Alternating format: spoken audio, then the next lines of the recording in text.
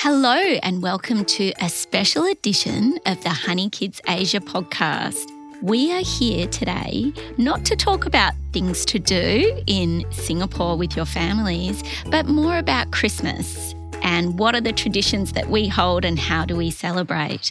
So today I'm joined by our wonderful editor, Shaz. Hi, Shaz. Hi, Ange. So today we're going to talk about Christmas. Yeah, I mean, with the year-end period, right? It's only natural. How about you? How do you actually prepare for Christmas usually around this time? Well, it's funny. We were actually talking before we started recording and Shaz said to me, have you started shopping for your presents? Yes, Christmas is the biggest celebration for me and my family. It's the Super Bowl. It is. Every time there's a sale, I'll buy little gifts for the stockings and things like that for, spoiler alert, Santa might be me. Yeah, so Christmas is the most treasured holiday for me and my family, mainly because in Australia it's summer as well. Oh, yeah. And so it's the time when everyone's actually off work, the weather's beautiful, and it's a celebration that the whole community gets behind. Yeah. And it's not just those of us that are religious or, I grew up going to church at Christmas and things like that.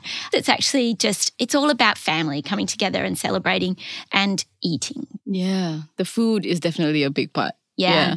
So Christmas for us is basically the lead up. There's lots of little celebrations and things, but the actual day is all my family. I'm from a really big family.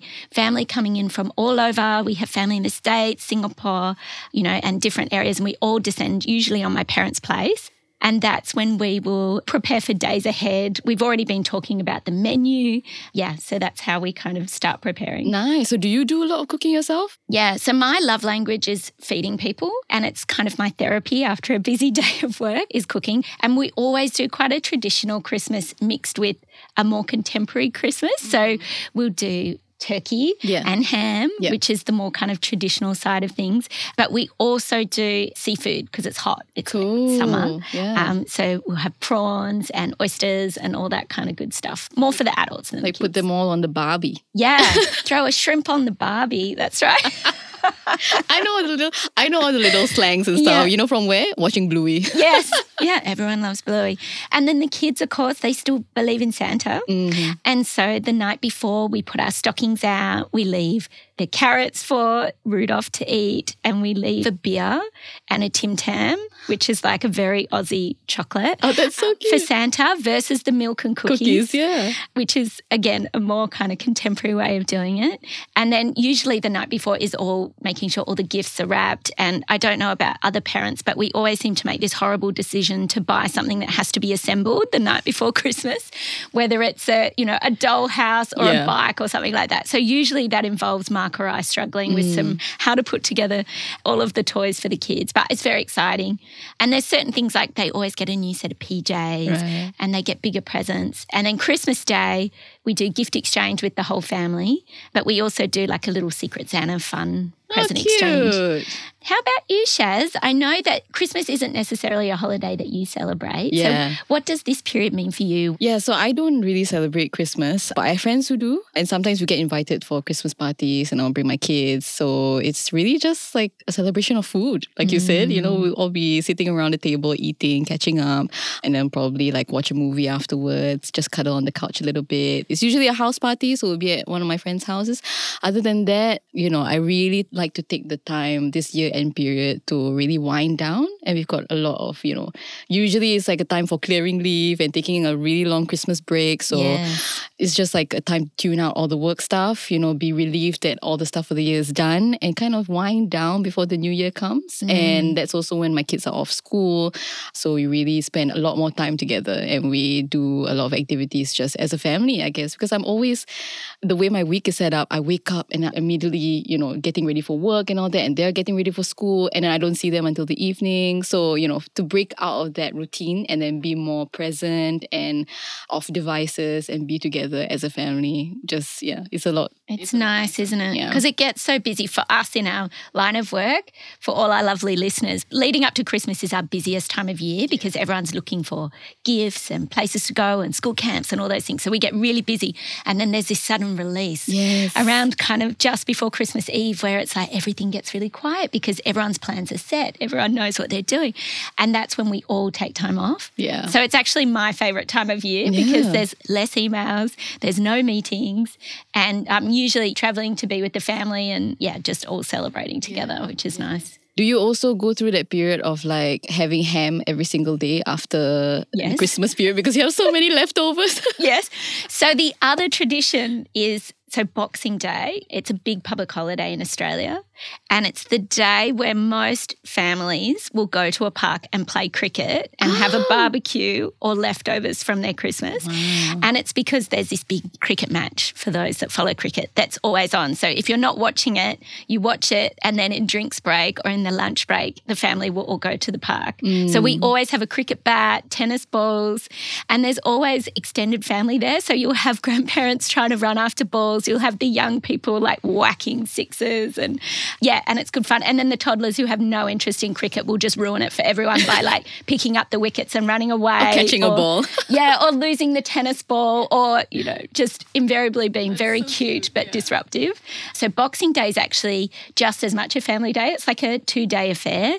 And then quite a lot of people celebrate Christmas Eve. So it's a big culture kind of in Eastern Europe, and there's a lot of people that have moved from areas like that still celebrate Christmas Eve. So they do their gift exchange the night before. So it's just my favourite time of year. I'm actually so hyped because it's coming up now, and it's all the planning that gets me really excited and the anticipation and all the food prep. As I said, I love all the food prep. Yeah. You're a unique breed. Like, one of those people that actually enjoy the stress of cooking and like preparing food for such a huge family. Yes. Yeah. So normally I'm usually told by other people, just keep it simple or whatever. And I'm like, you don't understand. I actually love this. Like I've prepared my lists. I'm going to the supermarket the day before for all the fresh herbs. Like it's a vibe. It's my vibe. That's amazing. You're so organized as well. Yeah. Well, yeah, sometimes. Well, you have to be. Yeah. If you want to get what you need. And I love how excited you are about the Boxing Day, like, outdoor stuff. Like, because when you say that everybody does this, it already gives me anxiety thinking about all the people there. But I'm pretty sure it's because Australia is so much bigger. It's very vast. Yeah. Yes. And you've got wide open spaces and all that. You don't really feel the crowds. And look, there are different, some people go to the beach. Like if you live close to the beach and you're like in a hotter area, Boxing Day is like go to the beach and you might play cricket on the beach. Or you might not play cricket at all. There may be some people listening that go, that is not part of what I do. But on the whole, that's very much tradition that we've always had. Yeah. Yeah, because when I hear crowds, I'm immediately like closed off because in Singapore, it's just everywhere you go, especially during the school holidays, it can be really crowded, right? So I have a 4-year-old and a 1-year-old, and they definitely need to get outside to get all the wiggles out. So we always try to find spaces that have as little crowds as possible. And I'm so grateful that nearby we actually have a beach that's lesser known. So Sembawang Beach is very near to where I am. And it's a very small strip of sand, but it's clean when the weather's good. And, the kids just love it. The water is clean. The beach is pretty much pristine. They do have some scary crows over there that might swoop if you don't take care of your food. But other than that, I mean, it's mostly quiet throughout the week, especially during the school holidays, because a lot of people are already, overseas or going to places like, the airport or town to actually spend their time there in the malls. So we kind of like the quieter areas so that we actually have some outdoor time but away from the crowds and kind of just feel like we have the place to ourselves. Yeah, nice.